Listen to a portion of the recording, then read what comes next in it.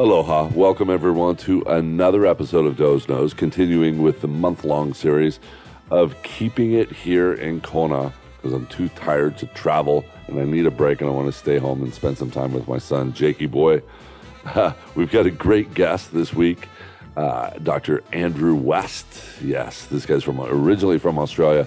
He's got a PhD in environmental science and marine biology, a master's in zoology.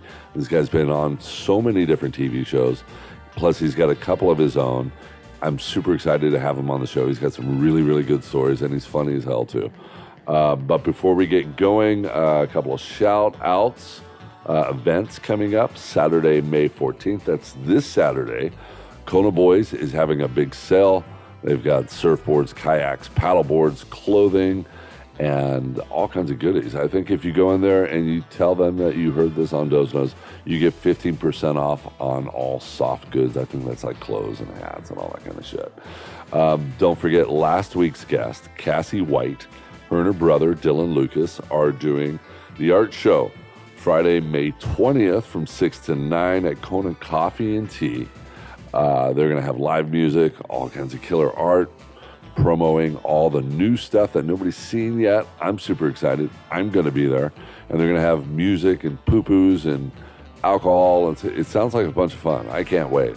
I can't wait to see these guys. So get down there, go check it out. But without further ado, let's go hear what Dr. Andrew West has to say. Andy, aloha.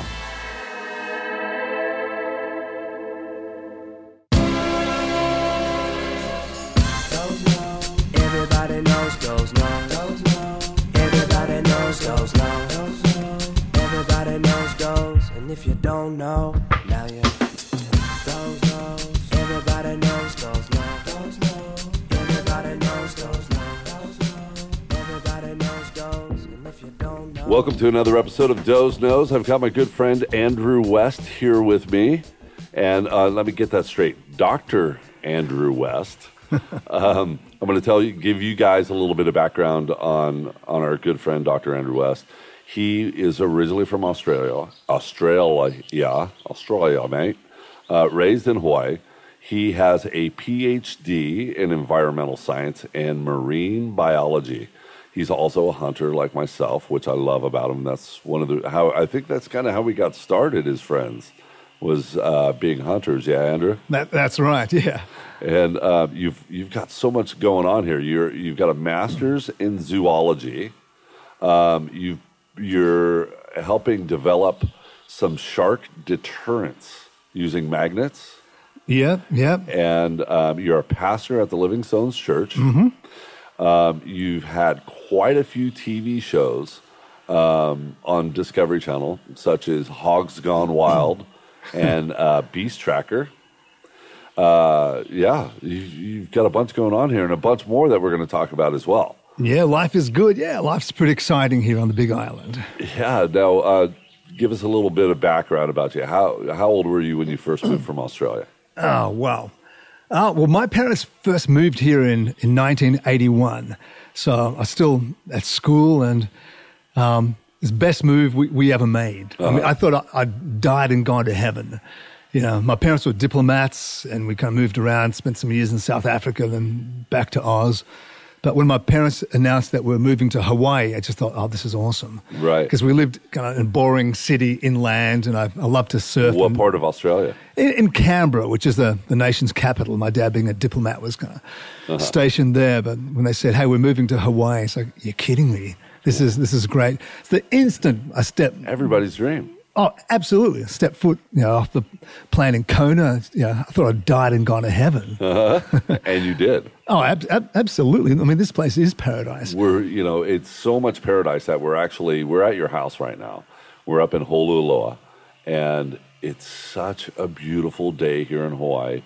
We were like, okay, where can we do this where, the sound's going to be good and all of that? And I'm just like, dude, you know what? It's so beautiful out here today. Your yard, you have these giant monkey pod trees and banana trees, and I think those are lilikoi vines over there off the trees, and the breeze is blowing. Birds are chirping. I'm like, let's do it outside. No, absolutely. I mean, why would you ever be inside in Kona?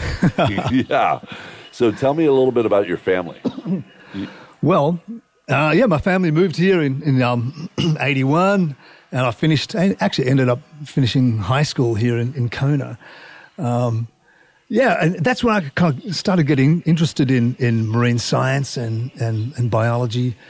Got my first job ever on a shark fishing boat. Really? Here in Hawaii. And it was amazing. We're catching these 1,000-pound tiger sharks, doing a little bit of work with University of Hawaii, who were looking for, fascinated with the fact that sharks have an incredible immune system, that, one of the animals that rarely gets cancer.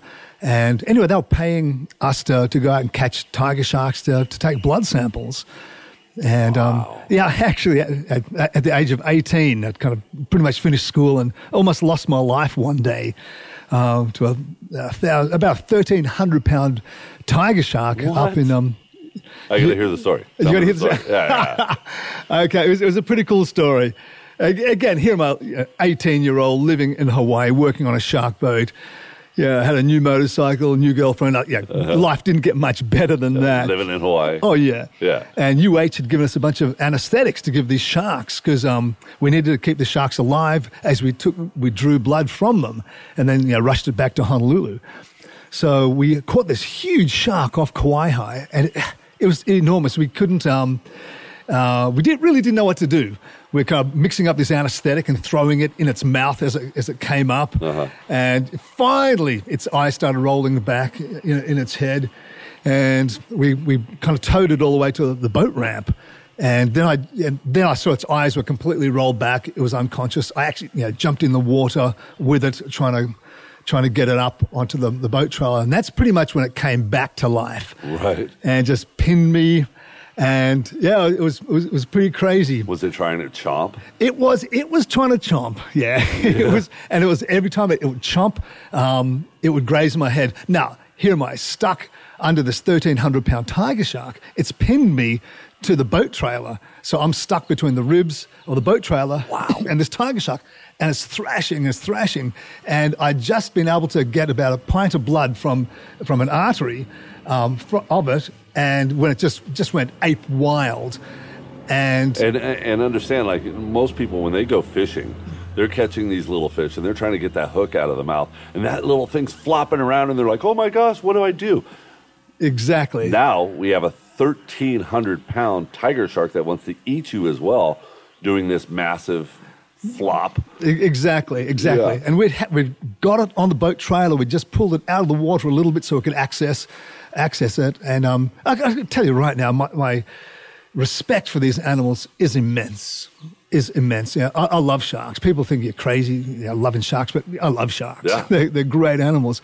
And pretty much it threw me after chomping so many times, just grazing my head.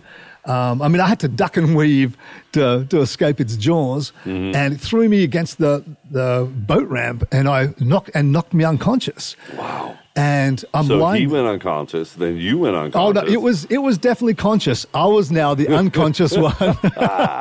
We kind of traded a little bit there. So now I'm unconscious. I'm lying on the cement boat ramp, and everyone's screaming, and they're just going. The crowd that always kind of gathers went crazy, and they're like, "Don't look!" And the skipper runs over and drags me up the ramp, and he's lifting up my arms, lifting my head up, and I'm going, "What are you doing?" He goes, "You're going to be okay. You're going to be okay." I said, "Yeah, I know." He said, "No, you're going to be okay." I'm like, "Huh?" Yeah, and then I realized that whole pint of blood from the shark. It's all over you. It's all over me. So I'm now lying on the cement boat ramp. They're looking for the bite mark. Oh, they're looking for missing limbs. Right. So anyway, that day, it's kind of funny. If I can pinpoint just one day, it must have been that day. It's like, I want to dedicate my life to the research of these animals and wild animals. And these tiger sharks, they get really big. They get People huge. don't realize that they get as big as a great white. And they're wide and thick. Just the girth of these things. In fact, when we finally, I have to, say that shark was killed when it was and when I actually, it was so big, Dozer, that you and I, if we sat on it, our feet wouldn't touch the ground. Wow. Because tiger sharks get to a certain length. And you're like doing the splits. Yeah. And then they start, their girth starts to increase. And it was so wide. This thing was amazing. And I remember its jaws hung in a surf shop for about 20 years after that. And, we could pass its jaws over us like a hula hoop, and it wouldn't even touch you. So I'm kind of bummed now that the thing had to die in the name of science. But we got all that blood and sent it across to UH, where they've actually done some pretty good shark research. Anyway, that's how I got interested in marine biology and zoology. Alive. And I'm still alive. So where did you go to school at? Well, I finished, I was meant to go to Kona Waina, up here in Kona, but the systems were too different from here in Australia. So I ended up doing kind of correspondence. Right. And when I finally graduated, I was accepted into university, into UH. Then I realised that I could go back to Australia, and all tertiary education in Australia is free. So I went back to Australia, and they've got great marine science programs and zoology. So I did all my work there. And they're an island just like we are. Exactly. But even bigger. Exactly. So that's an amazing point, because I got to study island ecosystems. In Australia, the mainland Australia, then Tasmania. And so finally I had my my master's degree, and the Australian government with UH actually called me up and said, "Hey, Andrew, you grew up here in Kona. We've got this interesting project which would make a great PhD research topic on blue marlin. Would you come back to Kona? You know the waters, all the captains and stuff.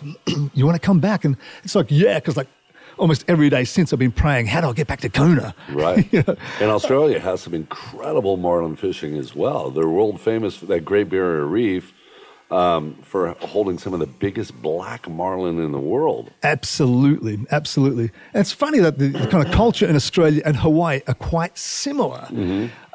Except for you guys talk funny. What do you mean? Come on now. I didn't have any accent. Oh, mate. So when I was offered that position, it was quite funny, because up to that point, my wife had just recently married a beautiful Dane that I met here in Kona. And we got married, and she was working for Microsoft and going up through the ranks. And I got a crazy job, working for a pharmaceutical company. And they asked me to help with the research, and I did. And it was on menopause of all, Okay. I know, it's crazy. So I skipped I went from marine biology into kind of pharmaceutical research, and one thing led to another, and I started running the menopause hotline in Australia and New Zealand, which is hilarious, because I knew nothing about that except anyway, so it was quite hilarious. Now, wait a second. You were on the menopause hotline, so you would have women going through menopause calling you, asking you questions. Oh, absolutely. On how do I deal with this? Oh, my God. Absolutely. My emotions are like here and here and here and here and here. I want to kill you. I love you. I know. Yeah, it's like, lady, put down the gun. Lady, put down the gun.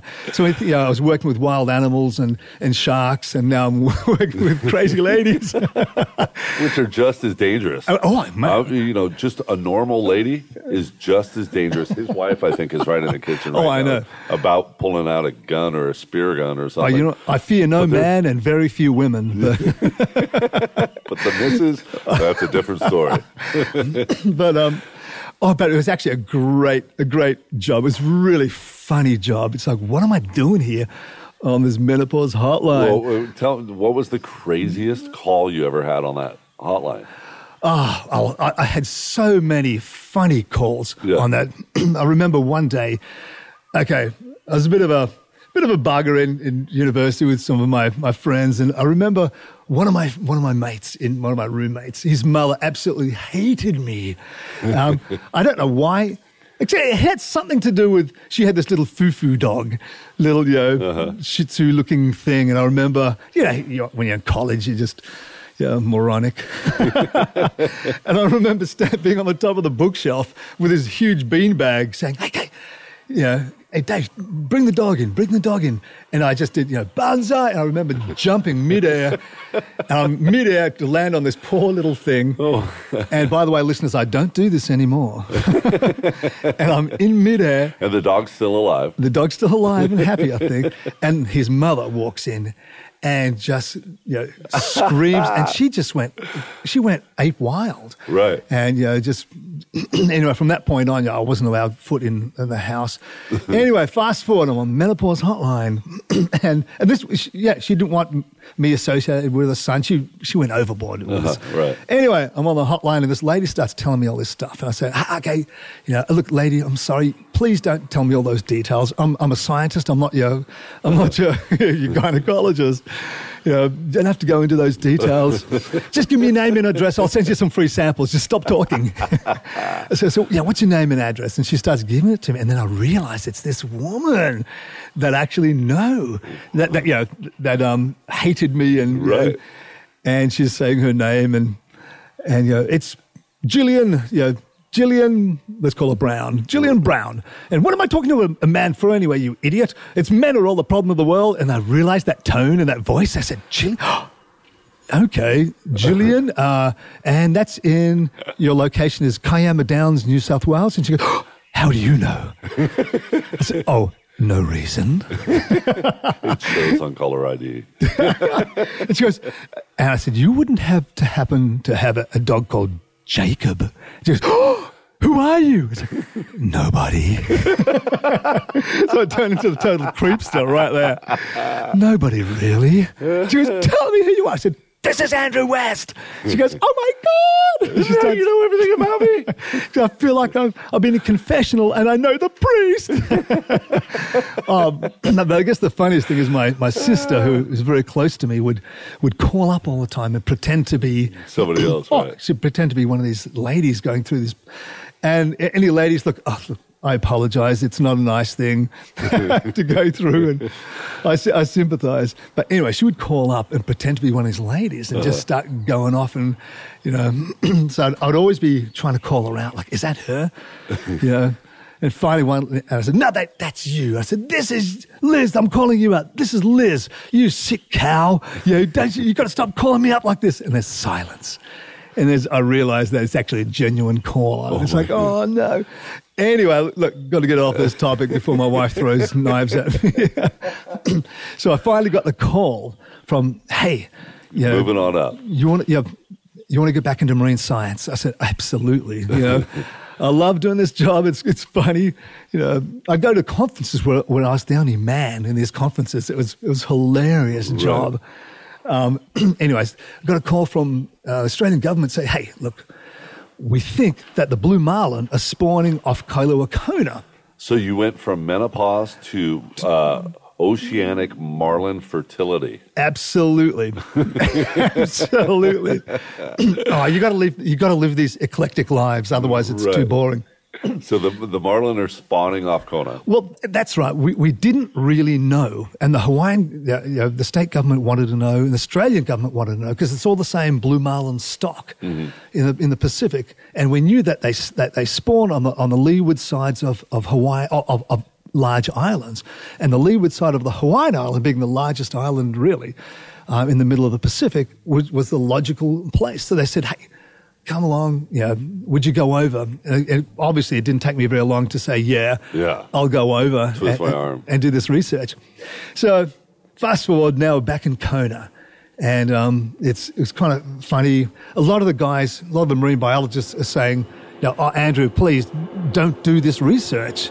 Don't choose blue marlin. If you're going to do your PhD, if you're going to do 7 years of research, why marlin? Because how dare that semi drive by here while we're doing a podcast? I know. I gave him a glance. And, he won't be back. So they said, hey, do something like starfish or OPE, the little limpet shells, something that you can in a tide pool, rather than. I mean, we only know 50% of the blue marlin's life cycle, and we find the adults hard to catch, let alone the larvae, the babies, which we haven't seen. You're crazy. Don't do it. Yeah. Don't do it. And so I thought, no, we can do it. We can do it. So,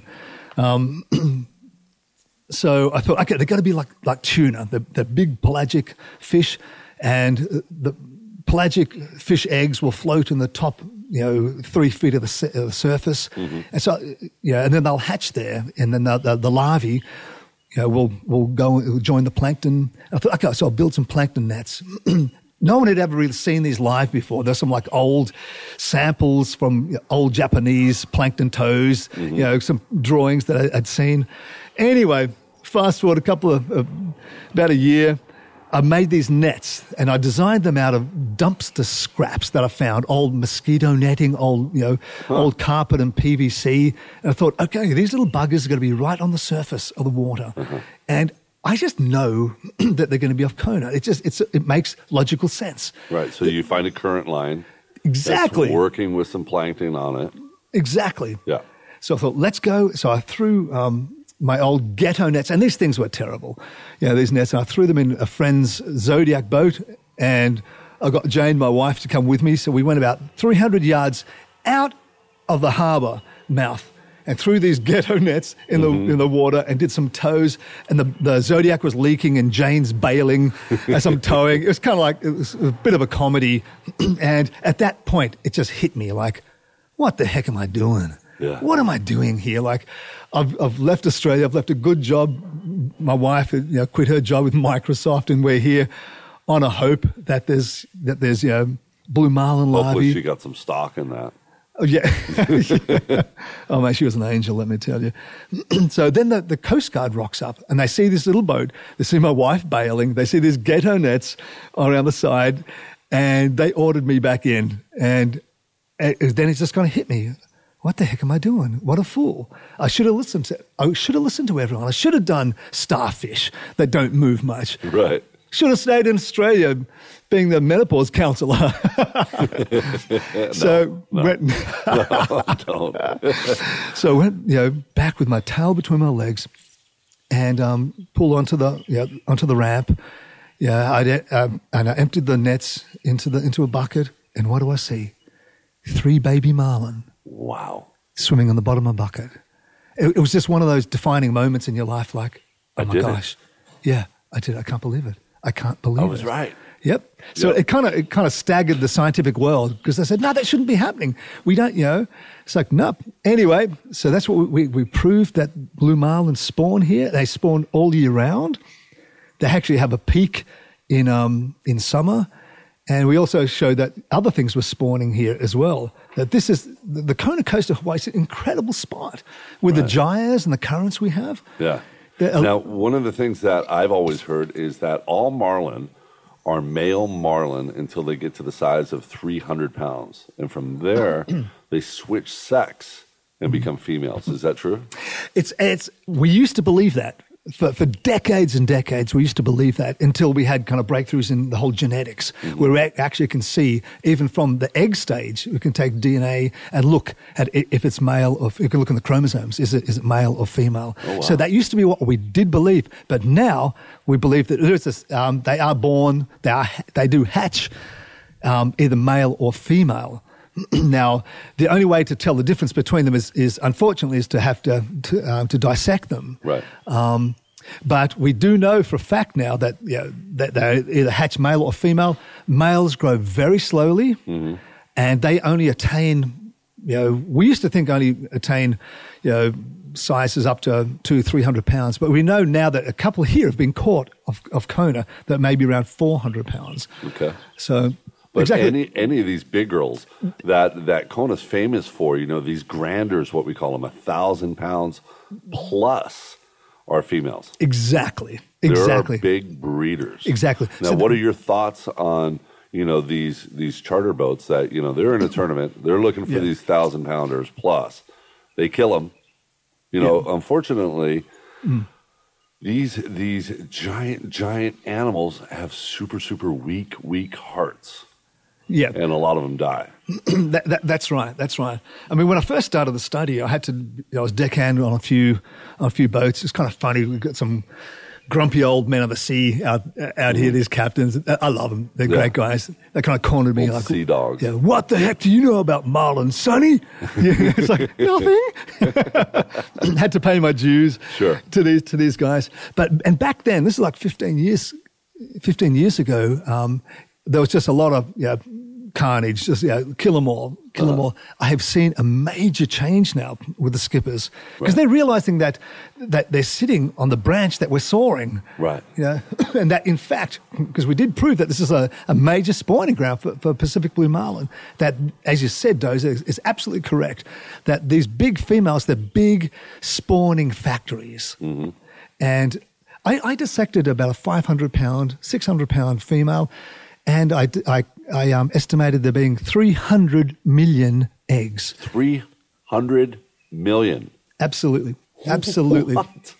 Yeah, so you don't have to be a math expert to realize you take too many of these big females out of the equation, and it's going to start hurting us. Yeah. So I've always been an advocate of tag and release. I mean, I love fishing, and I'll take the occasional small female for cow for food. Right. But I won't take the big ones. Yeah. And another reason, and this has made me really unpopular in the scientific arena, it's more of a political thing, but I've always thought, okay, these big marlins have probably got a lot of mercury. Mm-hmm. And so I took a sample from a 1,000-pounder and I sent it to one of my professor friends on the mainland to do an assay to see how much mercury. And it came back at 20 times the FDA limit of mercury. And that because they're an apex predator, they just start accumulating. It's bioaccumulation of stuff in their bodies, mercury being the big one. So now when someone gives me some sausage from or smoked meat, smoked marlin or whatever, I politely ask, what animal did this come from? Right. Because I know the figures. How big was it? Because I mean, 20 times the FDA limit is a lot. To put it in perspective, if you look back in history, they had the big mercury spills in Japan that caused thalidomide and babies being born with defects. That was 40 times the FDA limit. Right. So it's kind of in the same ballpark. Now, what other marine animals out there are carrying large amounts of mercury? Sharks, the bigger sharks will. Luckily here, most of our food fish, like yellowfin tuna, mahi, onos, they're pretty fast, and the akus, the skipjack tuna, they're pretty fast growing. Right. So we don't really have that threat from the big northern bluefin tunas, once they get like 1,000 pounds, they will get them as well. Anyway, it's just, so I always tell my friends and my mates, look, just be careful on and I tell you, I eat the smaller ones. Unashamedly. Yeah. Well, I prefer the smaller ones myself. Yeah. I actually like if I'm going to eat a marlin, I'd prefer a striped marlin. Yes. A nice 50, 60 pounder. Absolutely. And that's been feeding on a bunch of krill where the meat has turned just orange. It's that orangey color. Yeah. Absolutely. So actually our studies showed that striped marlin do spawn here. Mm-hmm.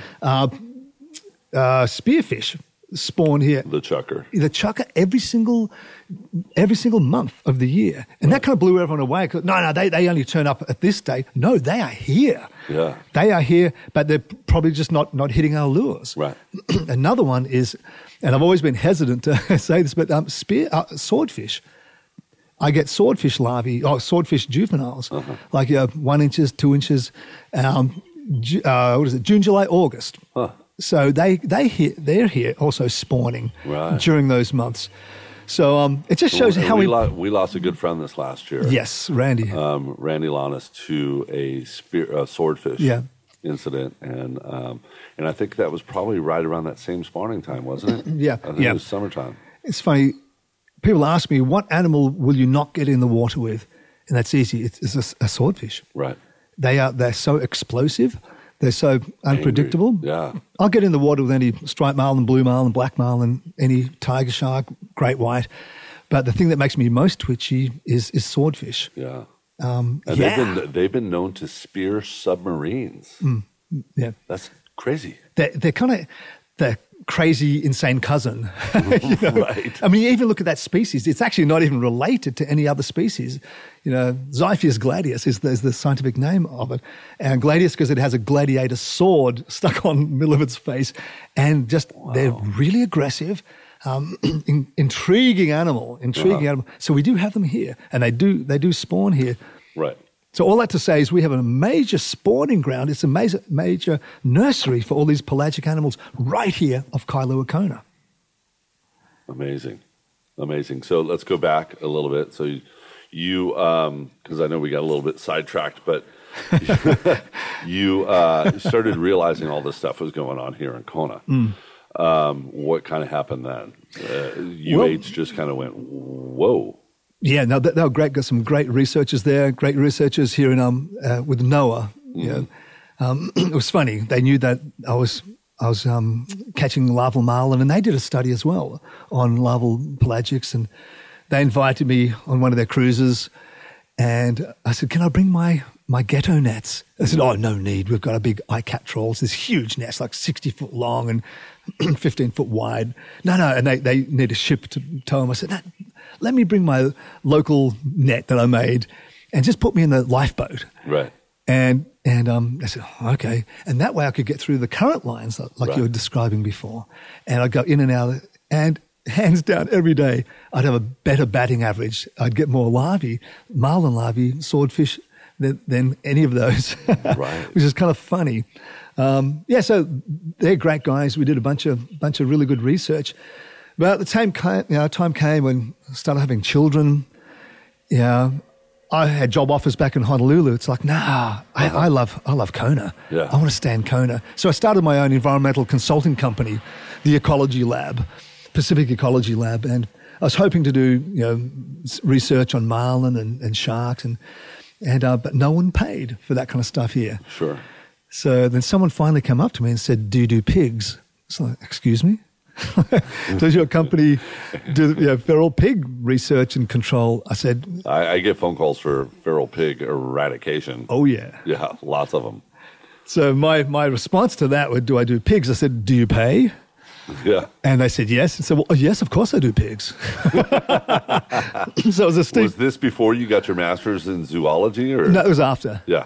So it was a steep learning curve. Got together with some of my local mates and just started trapping pigs and landed some big contracts.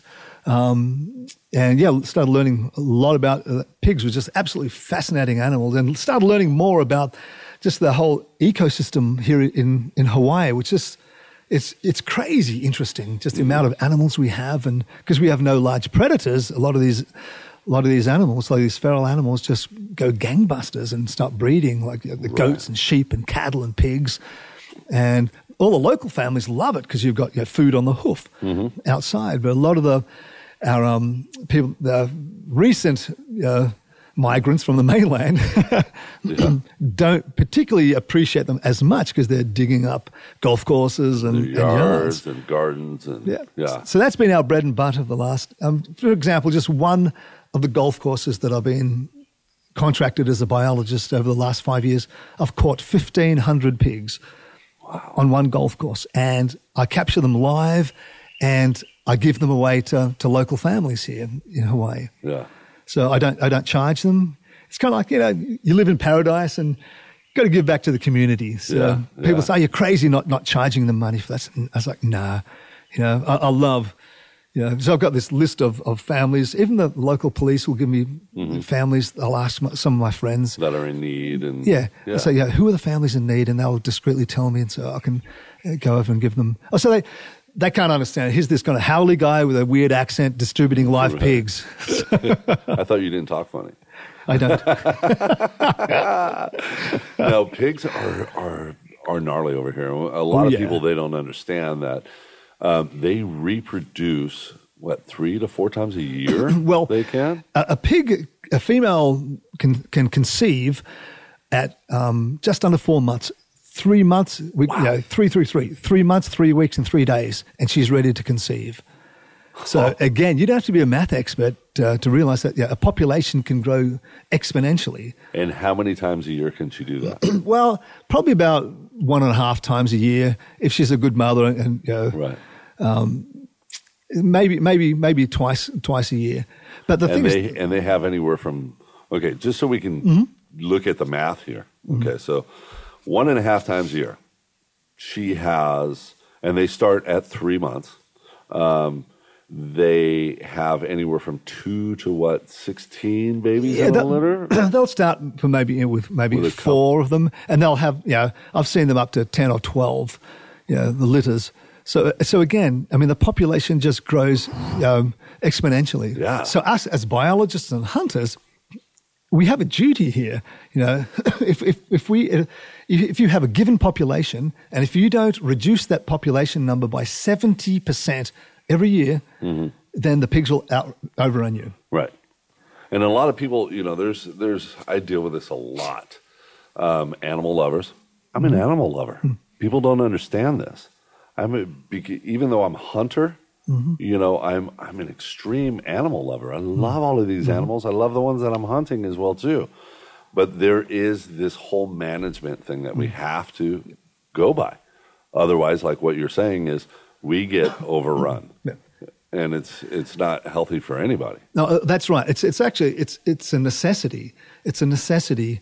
Good management is vital. I mean, in the marine ecosystem with the marlin, and here with the sheep and goats and pigs and cattle and that we have here, it's vital. And the local boys have been doing a good job keeping the pig numbers down. They do a lot of castration, making a lot of the big males into what we call lajoles. Absolutely. So it's quite funny because you'll have one neighbor who will call me to trap pigs off their property. Right. I'll do that, and I know their neighbor is a good friend of mine, and give me the pig, I'll release it. I'll castrate and release it. It's like, oh no, I can't. But so you have the local people who love having all the food on the hoof. Right. Outside, and then you have people who just absolutely hate them. So there's always this kind of tension. But I've got to tell you, when I was in Australia, growing up as an ecologist, I thought hunters were I've got to be honest, I thought they were moronic. Yeah. Shooting koalas and wombats and stuff. And when I first came here, I found out that it was an operational necessity for me to learn how to bow hunt because I was in an area that the pigs weren't going into the traps. They're coming at certain times at night. The nights I spent sitting on someone's, roof, always before... Or rock wall or lanais, whatever. Always before, half an hour after sunset, because hunting after that would be illegal. Right. I was observing those later hours. And I had to learn how to hunt and giving meat away. And I've got to tell you, I haven't bought meat now in 4 or 5 years. Yeah. And we love being organic over here. Oh, exactly. Yeah, that's one of the great things about Hawaii. And these people a lot of the people on the mainland or wherever, they go into Safeway, they go into Costco. Who knows where that meat's coming from? Oh my word. I know where my meat is coming from. Oh, it's absolutely. coming off this farm over here that, they've been eating all the good stuff. When you look at what the pigs have been eating, like macadamia nuts, guavas, mangoes, avocados, it's incredible. But I used to have that perception that hunters were like not very environmentally friendly until I started hooking up with guys like you and other friends that hunt. I remember my first bow hunt for sheep. I'm like, okay, I'm hungry. I'm a hungry PhD student. I need some meat. Let's go get some. I need to put some meat in the fridge. And my friends had a bunch of T-posts and wire. What are you doing? We found some endangered plants up here. We're going to be putting fences around. I'm like, really? Yeah. And I was stunned that they were more environmentally conscious than a lot of these environmental groups that I know, a lot of these lobbyists that I know. Yeah. And that shocked me, that how conscious these guys, my hunter friends, were. And it was a huge revelation to me that okay, not only is their sport, but they do love these animals. They love the environment. They want to protect the environment. Yeah. So that came as a big shock to me at how environmentally sensitive that hunters actually were. And here in Hawaii, we have that word pono, which means kind of, I don't know how to describe that, righteous thinking and, about the environment and just walking, being, conscious of being a good steward of the environment that we have here in Hawaii. And that's one of the great things about being here on the Big Island, as well as everybody is conscious. Yeah. Environmentally conscious, spiritually conscious.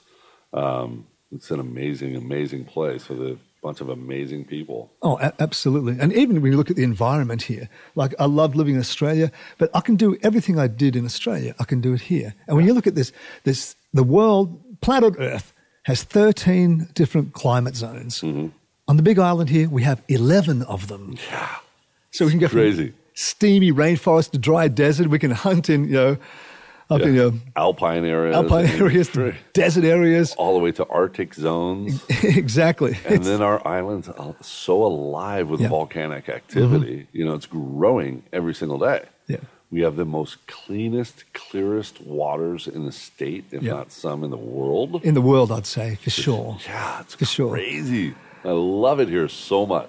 Yeah. Come visit us, people. Oh, absolutely. And here, Dozer and I, sitting on this lanai here, I've got some GPS coordinates of where I've got some cattle traps. There's wild cattle that I'm taking off coffee farms, and I'm relocating them to friends who have cattle farms.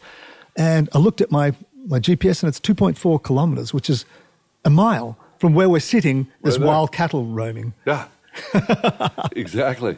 And tell us about the wild cattle. What's up with that? How'd they start? Interesting story. People are just going to be normal. People are going to be like, oh, there's a cow right there, but they're not just cows. Oh, no. And once they become feral, they actually are very, very aggressive. Very aggressive.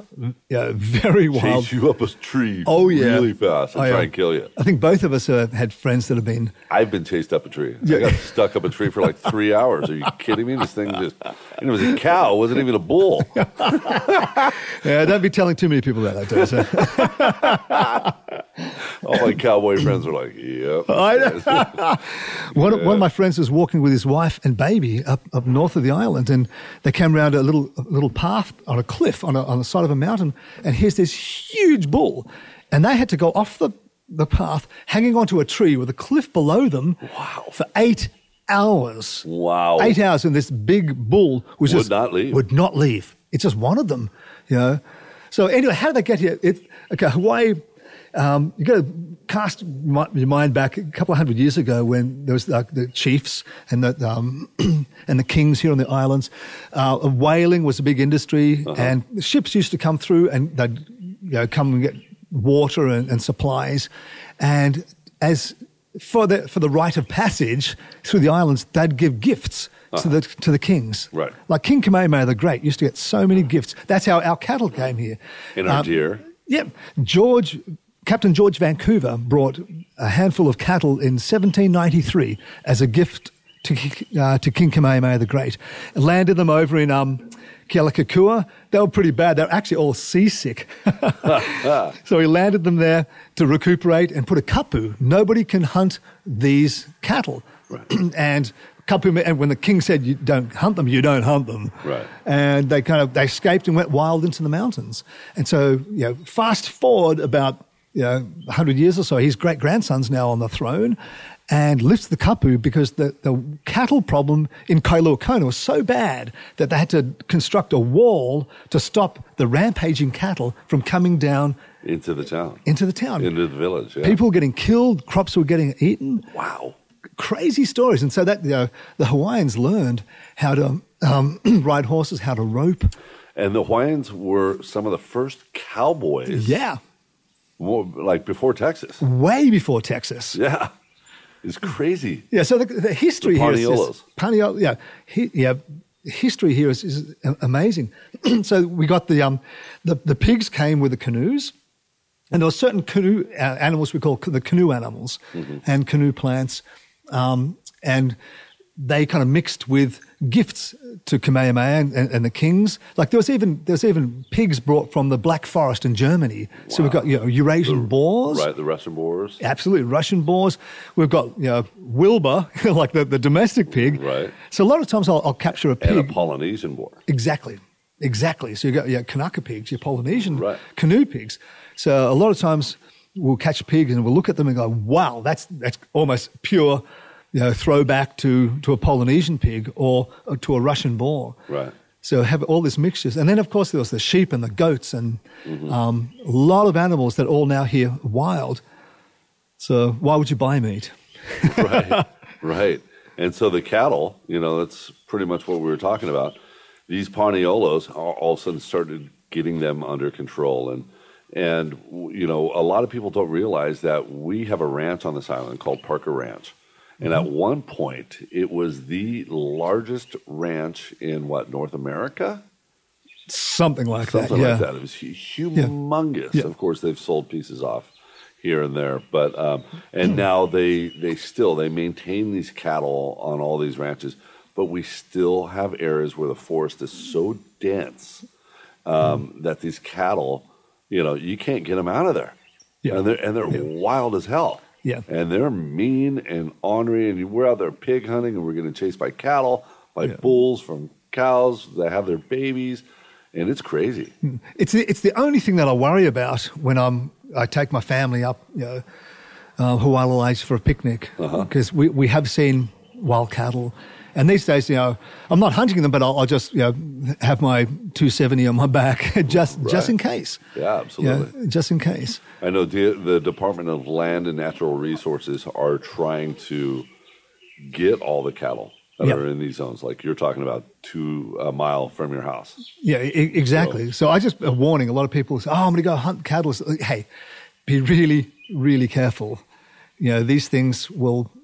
They will really hurt you. Yeah, absolutely. The pigs when they'll charge you if especially if you're hurt or they're cornered, they'll go at you. We've had some vindictive pigs. I mean, I know firsthand. You've been cut. But the cattle will, for no apparent reason, will come at you. Yeah. The wild, obviously, I don't know if they're trying to defend a herd. Yeah.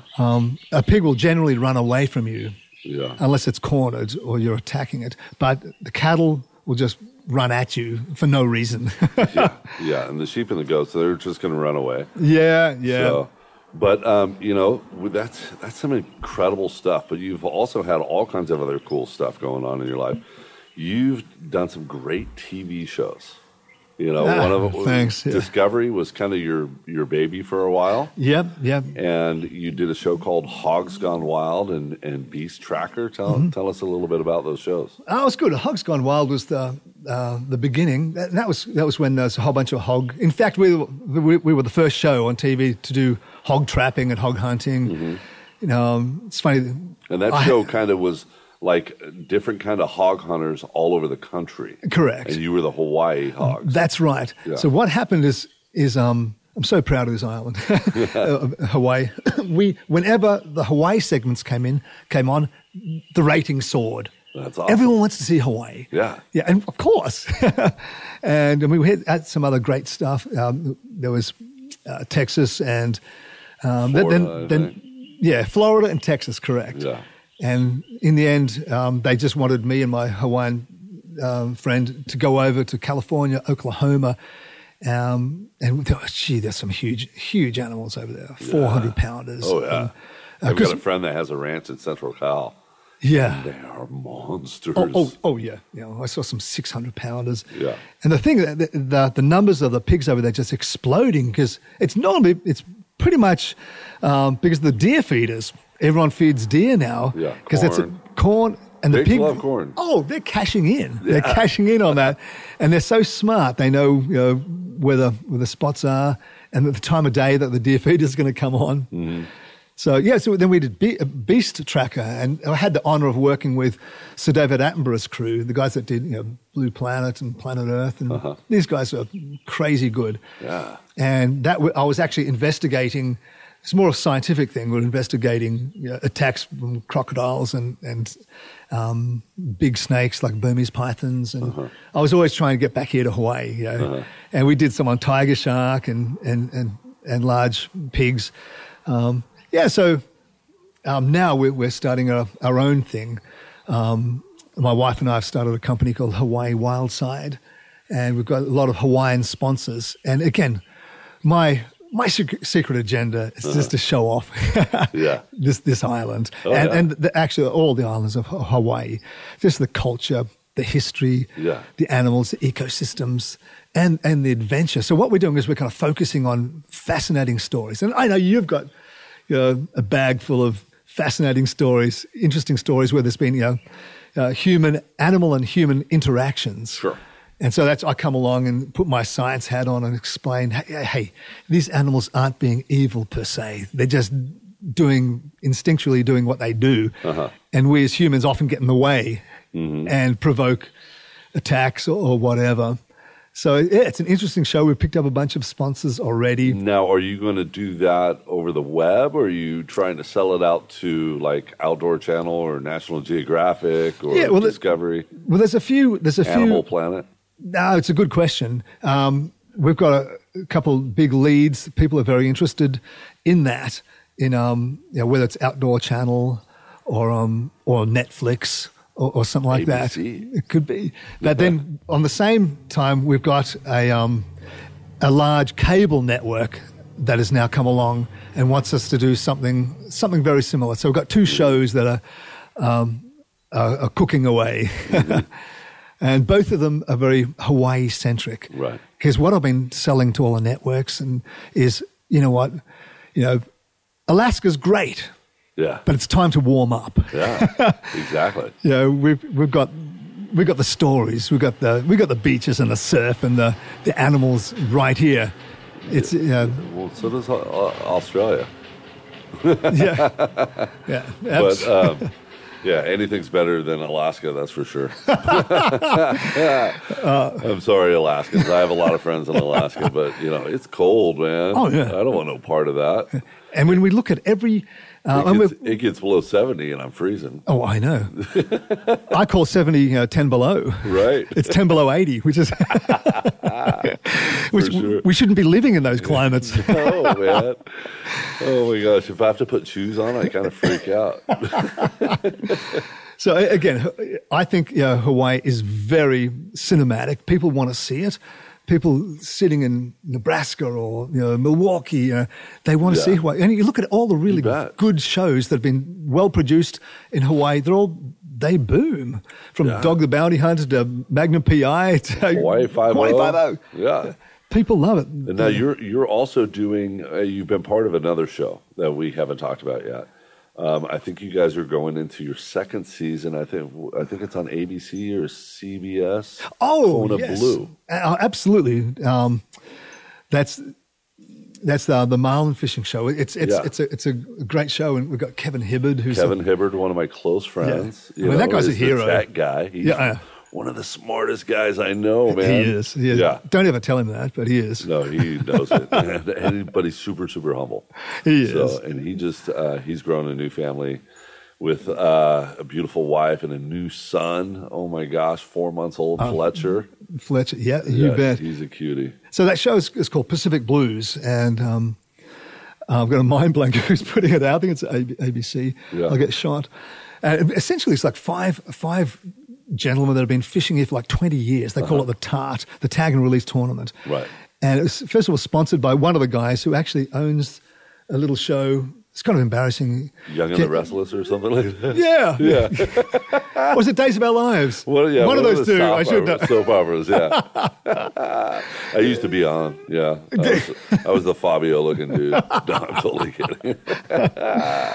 So, but what a great show that is. And they write their own music, and it's produced here on this island by Farish Media. Mm-hmm. A great bunch of people to work with. And I'm the science, I'm the talking head, the science head on it. I can explain marlin and yellowfin tuna, because I love doing that. I mean, as much as I love the animal, I love people as well. And to me, what's even better than that is, talking to people about the animals. Right. Because that's what lights my jets. Yeah. And on that show, I get to explain, the intricacies of, the marlin, like explaining, like, hey, marlin, when they look up and they look straight, laterally, they see in color. Uh-huh. But when they look down, they see in black and white. Wow. Really? So a lot of people don't realize that. I don't know that. Yeah. So what's up with that? What's the reasoning? Well, it's the way that cones and rods are orientated. Uh-huh. If you look forward, they want to see color because they're looking at their prey items Right. are in the blue-green spectrum. Here's another thing. One of my friends, Dr. Tristan Fritschers from the University of Queensland, was doing this study, and we were helping her, get retinas out of these fish, mahi-mahis and tuna and marlin, and hooking them up to all her equipment and introducing colours, and you could actually see which ones they responded to. Wow. And marlin respond best to the blue-green spectrum. Huh. And it makes sense because that's the akus and all the Right. the tunas and that on the surface. Mahi-mahis and they're all bluey, greeny. Yeah. But when they look down, they see black and white. And if you notice that all big predatory mammals see black and white. And the reason for that is black and white gives you best contrast. I'm looking down right now. I don't see black and white. No. They see black and white because they can look down into the inky depths and they can see contrast. They can differentiate shapes better looking in black and white. But looking up on the surface, the sunlit area, it's best to see in color. So they got the best of both worlds. Wow. So isn't that nuts? That it is just nuts. shows you, what an amazing animal the Pacific blue marlin is. Yeah, and you're bringing that onto this TV show. And like I said, one of the great things about that TV show is, they cover so many aspects. You've got the guys that are out there on the boats that are working it. You've got you that are describing all of this stuff, all this wealth of knowledge about these fish and how they work and how we interact with them. Yeah. And then you've got Kevin, who's working on the technical side. Hey, this is what we're doing as far as, how we're catching them, how these things work, blah, blah, blah. And then at the final end, you guys have a beautiful chef on there, Catherine, who is preparing all of this great fish that you guys caught for the day. So it's a really cool show. It's unlike any of the other ones that are out there. It's actually quite amazing. It's quite amazing. It's really cool to work with those guys. The 5 fishermen, really good fishermen, really good sports, good hang around. And you hang around with some of the best fishermen in the world. All those skippers. Yeah. I mean, almost every skipper here is crazy good. Oh, yeah. And you get a handful of these guys that are just off the charts. Yeah. Well, they're out here dealing with some of the biggest fish on the planet. And, how many would you say 1,000-pound marlin are caught here a year? Oh, gee. I don't know. I have to look at my records. But you get maybe, a couple? Dozen? Yeah. But the thing is, like, every month of the year, a grander has been caught off Kona. Yeah. And the crazy thing is you can just leave the harbour, 5 minutes. 5 minutes. Yeah. And you're catching, and you stand a chance to catch 1,000-pound marlin. Yeah. And this last year, because of this El Nino year, we had some monsters of the deep come up, some 1,400-pounders, 1,300 and 1,400-pounders. Insane. Yeah. Insane. And that's the thing about marlin is we don't even know how big they get. Right. And here's like a marlin biologist telling you we don't even know how big they get. Now, what's the biggest that's ever been captured? I know, I think it's 1,800 pounds on a rod and reel, which is just over 1,800 pounds, and that was caught here in Hawaii. Right, by a friend of ours, his father. And then George Parker. George Parker caught the first one back in the day.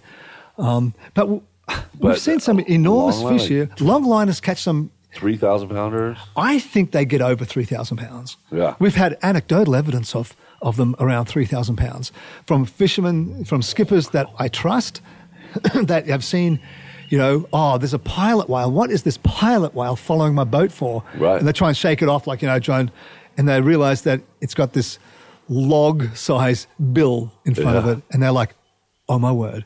We had a family, I talked to a family down south who were longline, and they caught an enormous blue marlin that they couldn't bring it on board. They had to get in the water with it, cut its head off, fins off, gut it, and they still brought to market 2,200 pounds of meat. Holy moly.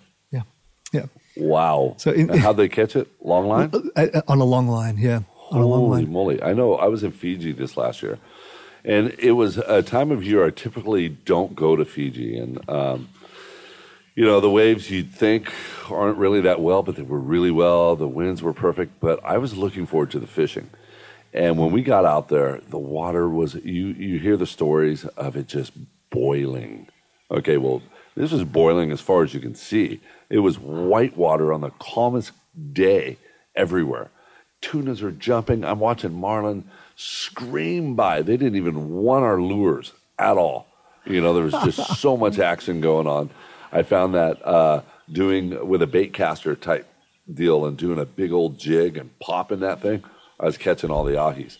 Wow. But I remember there was one thing that happened, and it was probably, about 100 yards away from us. But it was an animal I've never, ever, ever, ever, ever seen before, and I still to this day don't know what it was.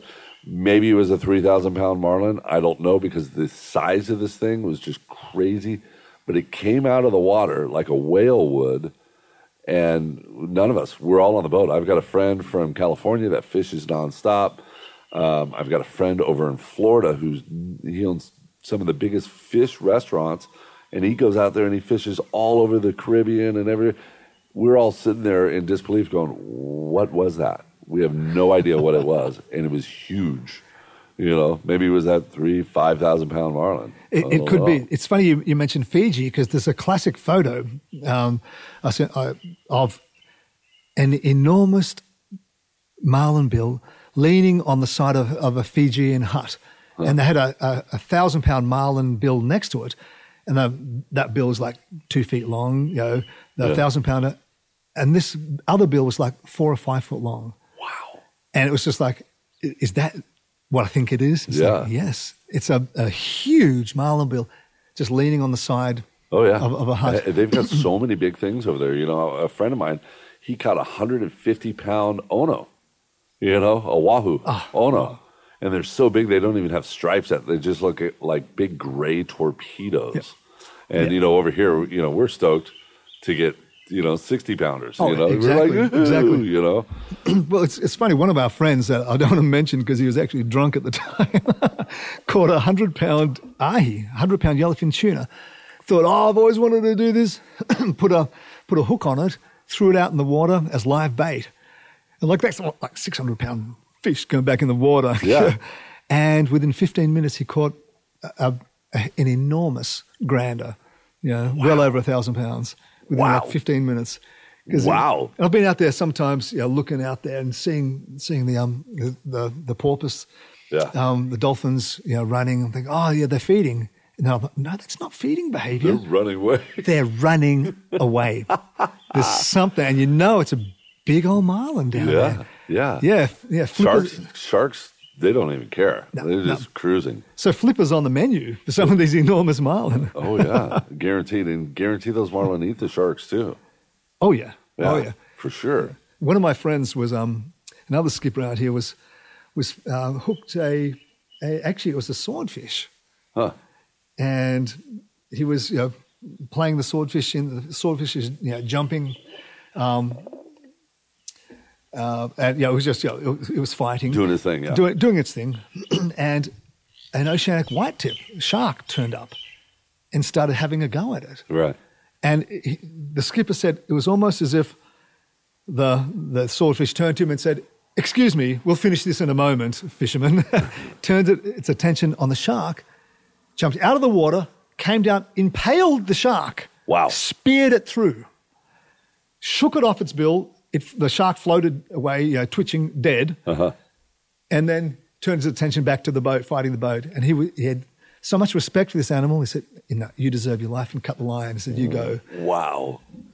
There's so many crazy things that happen in the ocean. You see the videos where guys will catch sharks, in Florida, and they're reeling them in and stuff, and all of a sudden this grouper will come out of the depths out of nowhere and literally engulf and swallow this 6-foot shark. Yeah. And you're just like, what the heck was that, man? We still don't even know what's down there. No, exactly. Yeah. So that's one cool thing about being a biologist and doing research on marlin, which I count just such an honor. I mean, we still don't know the full life cycle. Yeah. The full cycle. Well, I filled in a little bit of what we call a life history of the life cycle of the marlin, but we don't know where they go after a couple of inches. Right. And then they turn back up here in Hawaii about 100 pounds or so. Like How old do you think they are when they're 100 pounds? 5, 10 years old? Probably not. Probably a couple of years old. Yeah. Again, if it's male or female, females grow pretty fast. Mm-hmm. So to get to 1,000 pounds? We used to 20 think years, we used to 50 think years? we used to think it was about 30 years, but we now think it's probably just a little bit under 20 years. Really? So it's still a long-lived fish. Right. So there could be just a ton of 1,000-pounders out there. Oh yeah, absolutely. And the thing is, you don't get big by being dumb. Yeah. You know, it's like, oh, they're not there because we're not catching them. It's like, oh no, they're there. Yeah. they're not interested in, 8-inch long pieces of plastic that we're dragging behind our boats. Exactly. They want something bigger. Exactly. And, we've got a live bait. They can see, that it's behind a boat. They know that humans are bad news. Yeah. Boats are bad news. Yeah. Absolutely. But it's just scratching that surface. And again, we don't know where they go. Yeah. And that was part of my research, trying to work out.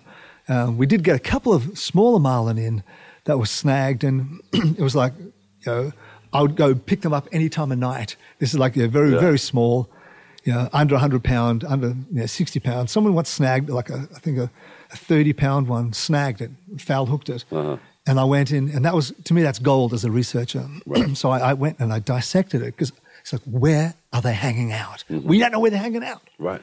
Yeah. And and how deep do they go? That's the point, though. So that's the point. Yeah. And so I dissected and looked at its gut content, and it showed us a little glimpse of where it's been. Mm-hmm. And out came these very small, odd-looking squid. Mm-hmm.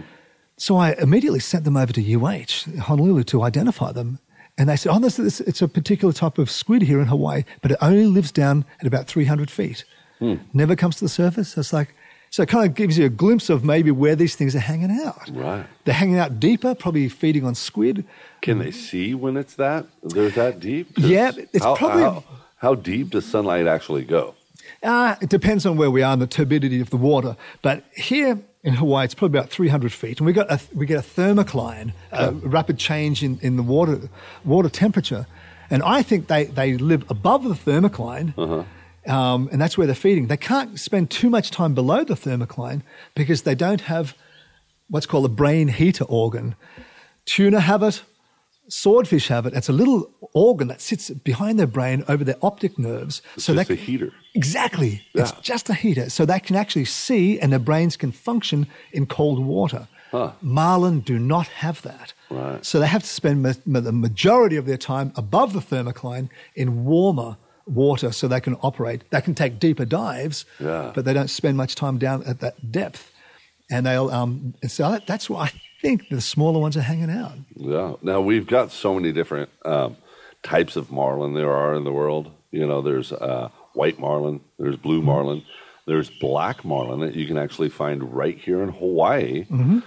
And the thing is with the black marlin is they get just as big as the blue marlin, but they're running right along the reefs. And a lot of people that are out there surfing may not even know that there's a 1,000, 1,200 pound black marlin right there next to them, 5 feet away.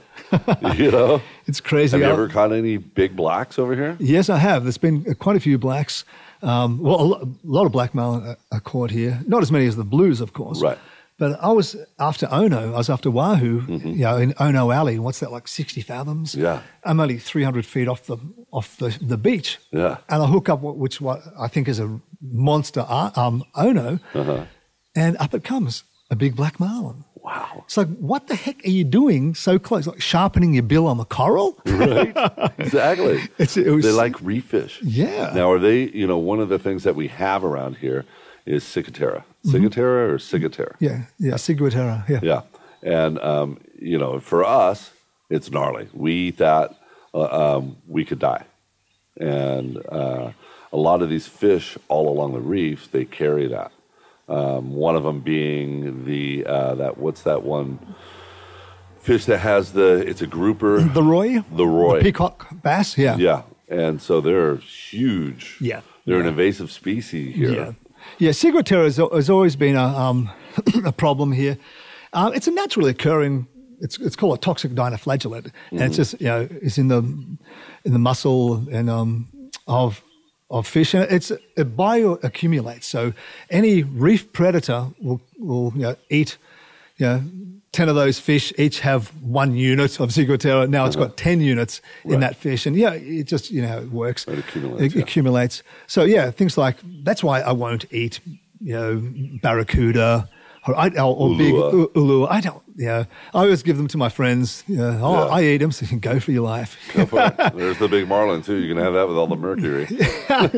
True.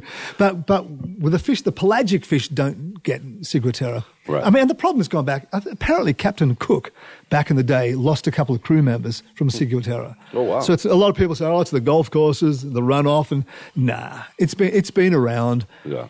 Reef fish tend to get it. So I just be careful what I eat, especially, I don't like eating big uluas, big trevallies, big reef predators.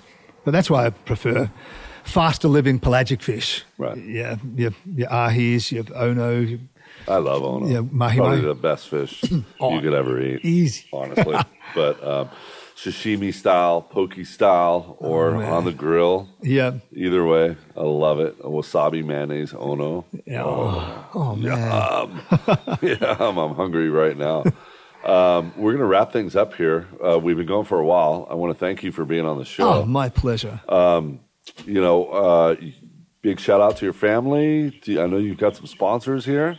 Oh, yeah, I've got a couple of great sponsors we picked up already. Intova cameras and First Light Camo, which I love. It's actually a great, we've all got our specific You're going to have loves. to show me some of this camo. Well, it's actually wool. It's Okay. actually finely spun wool, which I love here in Hawaii because it's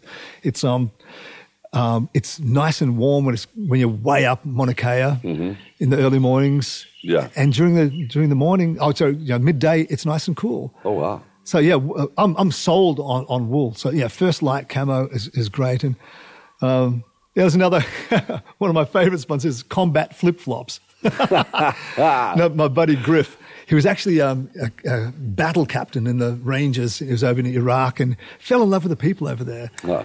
And formed a company to help them out. These war-ravaged villages and that, and they make these really cool slippers Out of just leather and body parts. No, but actually the stud that they use to hold it together is actually an AK-47, the top of the AK-47 round. Oh, wow. And his whole thing is business, not bullets. Right. And he actually was on Shark Tank and got picked up. Great companies. Oh, that's cool. Great companies. That's cool. Well, we support our troops. That's for sure. Absolutely. Now, one of the things, you being a scientist, I like to ask a couple of questions, just kind of at the end of the podcast, and it's, you may or may not believe, I don't know, but we're about to find out. Do you believe in life on other planets, extraterrestrials? Well, that's I don't. As a pastor, also I'm a pastor. Sure. I don't believe it. We're getting more into belief systems, and I don't think so. Only because one of my roadmaps to my life is the Bible. Sure. And it's not mentioned in that. And we are created in God's image. But I don't particularly think so. I thought you were going to be asking me more like climate change or some political We'll get to that too. life in other planets. What about ghosts?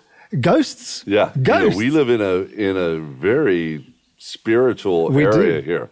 We do. On the planet. And I there's believe- a lot of what we call mana here. Yeah. So, Again, I love this Hawaii. It's a very spiritual place. Yeah. Do you know the largest Christian church on planet Earth was in Hilo about 100 years ago? Really? People don't realize that. wow.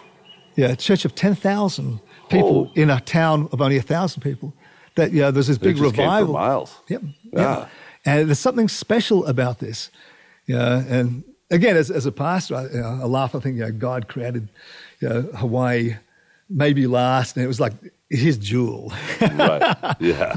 Jewel. Now, ghost. Look, as a scientist, again, people would probably ridicule me, but But what I've seen, I do a lot of travel in Africa and Asia, and the stuff I've seen, yes, there's a spiritual world. There's definitely a spiritual world. Yeah. And the Hawaiians knew that. Yeah. And and most First Nations people are totally tapped in and know that there is a spiritual world. Yeah.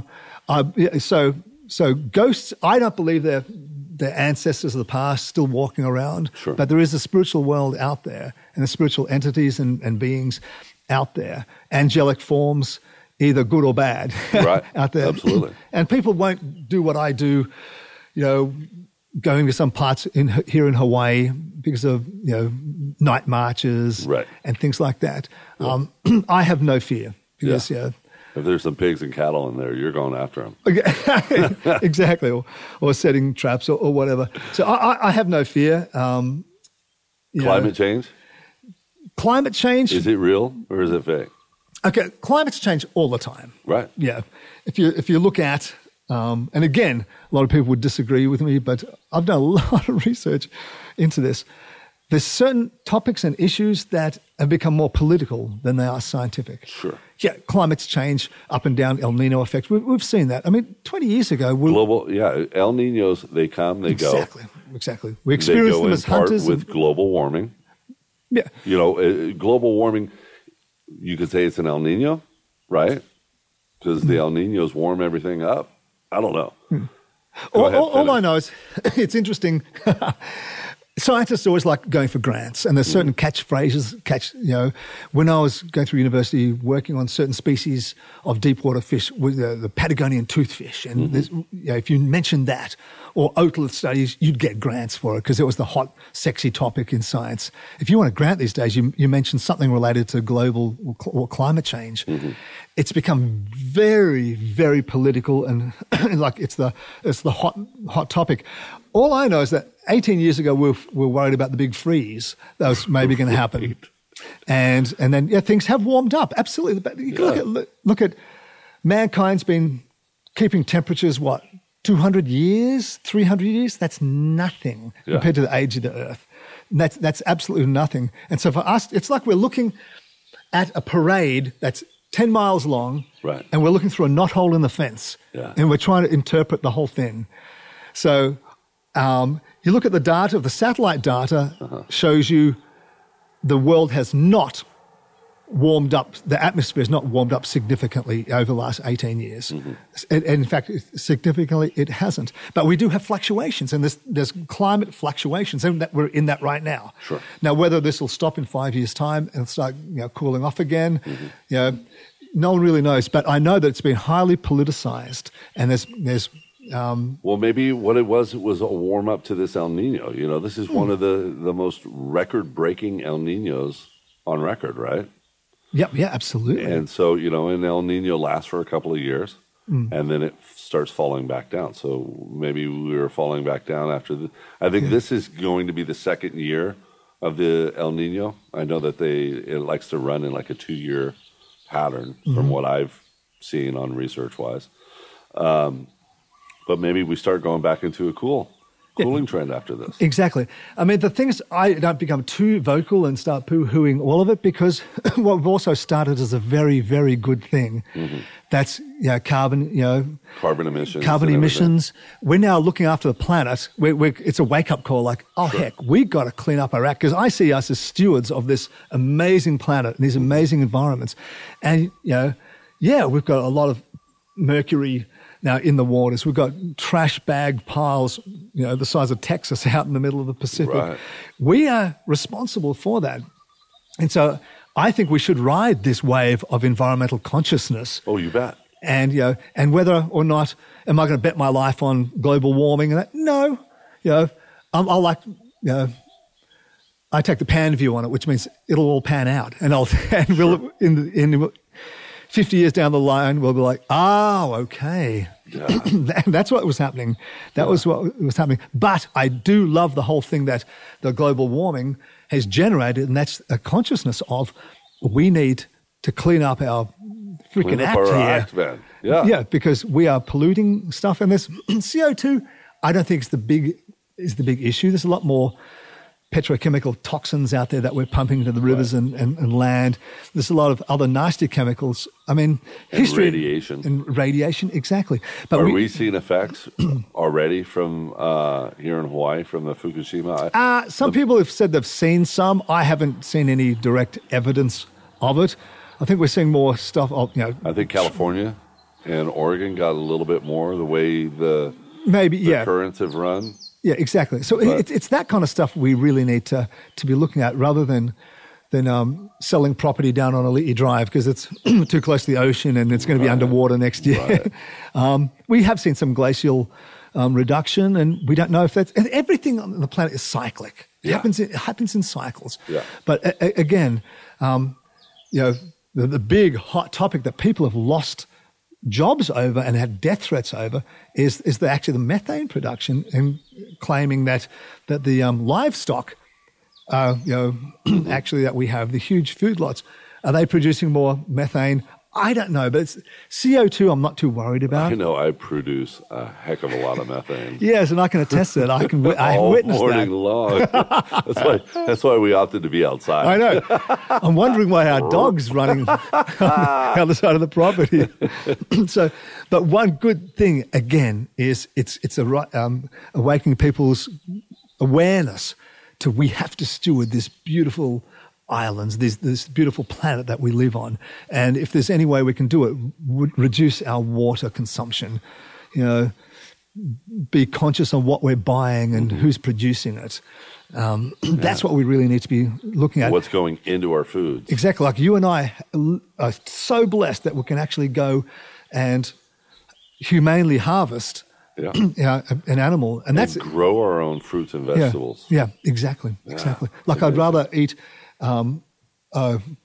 wild caught beef or lamb that I know is living here in paradise, chewing on grass, and all of a sudden lights out. Yeah. There's no cruelty. They don't know what's happened. And they're feeding so many families. Exactly. There's a lot of families in need over here. And we were able to harvest a few cows a couple of weeks ago. And I have fed so many families. My freezer's still overflowing. Yeah. So anytime anybody ever wants any nice, clean, organic, grass-fed meat, come see me if you're on the Big Island. And it's an honor, isn't it? Like I've had friends saying, "Oh, I'm out of work at the moment, and I'm starting a new job. My pay doesn't come in for another few weeks. Can I have some meat?" It's like, "Oh, of course, come here." What do you want? Do you want some pork? You want beef, or do you want lamb? Or fish? Yeah, we got it all. I know, but I love that. That's part of living in Hawaii. Yeah. It's that whole aloha that we just love. Yeah. Well, I want to say thank you again, Andrew. We've been friends for a long time. I've been super looking forward to this. And you didn't let me down. You're an amazing human being, you and your family. And thanks again for being on this. Now, any way people can connect with you? Do you have Instagram, social media, Facebook, a website? Yeah, well, we do have a website. As I was admitting, I'm a bit of a tech tard when it comes to doing my technical stuff. But we're getting on Facebook now. But HawaiiWildside.tv is where to look, and we're going to start having giveaways for stories. That's www.HawaiiWildside.tv. Okay. And we're going to start really opening that up. And Facebook? And connect to Facebook that way as well. It's going to be links. And Instagram as well. Yeah, I need to start with that one. Oh, yeah. We got to speed you up here, brother. I know. I've got to get my 12-year-old son to teach me. I know. Those guys are so smart. Oh, my gosh. My son Jake is like a brainiac when it comes to that stuff. But once again, thank you, Andrew. It's been an honor. You have a great day, my friend. Aloha. You too. Aloha. Thanks, everyone, for tuning in, and we will see you next week on another episode of Doe's Knows. We hope. Wow, Andrew, that was awesome. Thank you so much for being on the show, man. You're such a character. I love it. All your stories. Good luck on all your endeavors. We're here. We can't wait to hear more. Check back with you later. Thanks, everybody, for joining this. You guys are awesome, tuning in every week, listening to these shows. Can't thank you enough, and I want to thank my sponsors out there for making this happen. We'll start with my newest sponsor, Maverick Sport Fishing with Captain Trevor Child, right here in Kona, Hawaii. These guys specialize in half-day, three-quarter-day, full-day, and overnight charters. They include top-of-the-line tackle, bait, and fuel.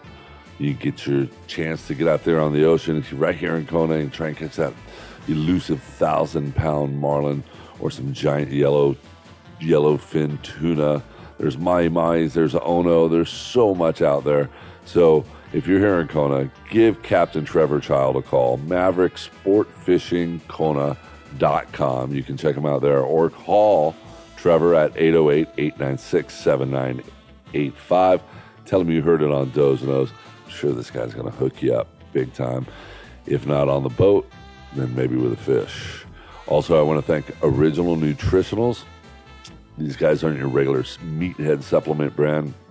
It's just pure, basic, and essential foods and supplements to support what they call a clean athlete lifestyle. One of my good buddies and partners in this podcast, Logan Gelbrich, founded this company with a food-first approach, working with average men and women like you and I to the best action sports stars and team sport athletes in the world. These guys do it right. So head over to originalnutritionals.com, grab what you need. And for listening, all you got to do at checkout is enter Doe's Nose and get 15% off. That's promo code Doe's Nose, 15% off at checkout. Also, let's talk about Deuce Gym in Venice Beach.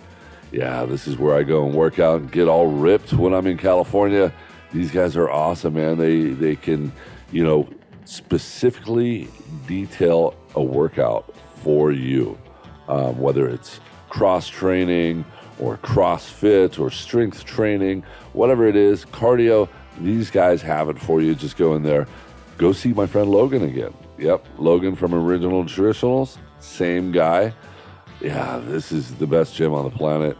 You can also follow them on Instagram, Facebook, Twitter, you name it. They're all over the place. That's Deuce Gym.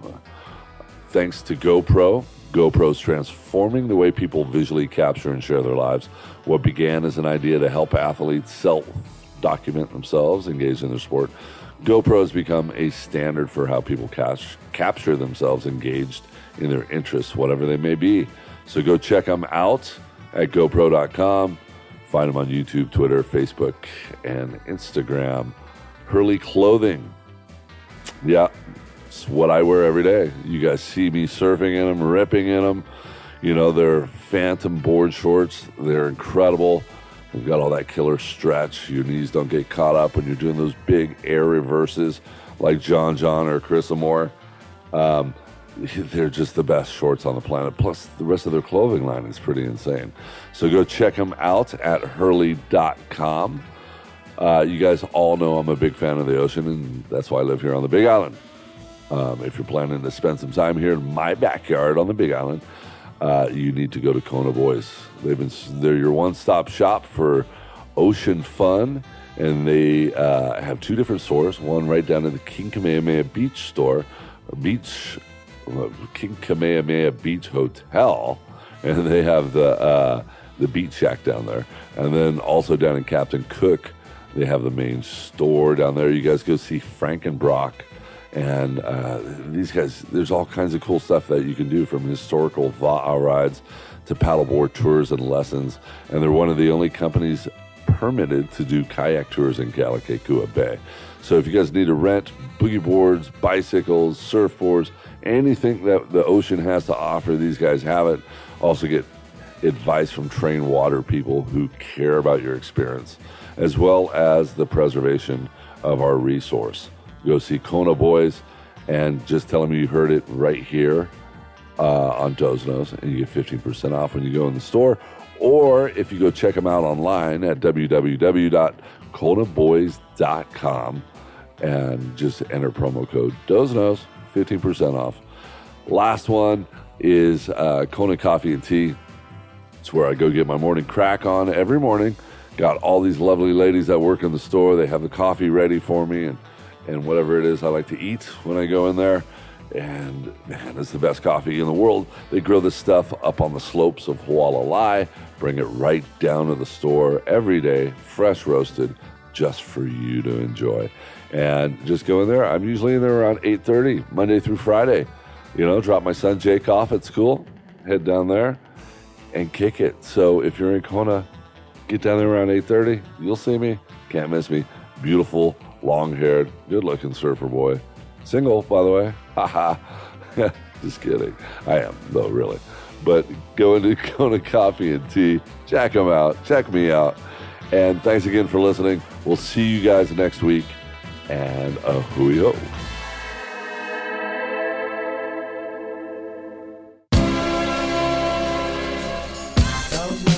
Everybody knows goes no. Everybody knows goes no. Everybody knows goes, and if you don't know, now you goes. Everybody knows goes no. Everybody knows goes no.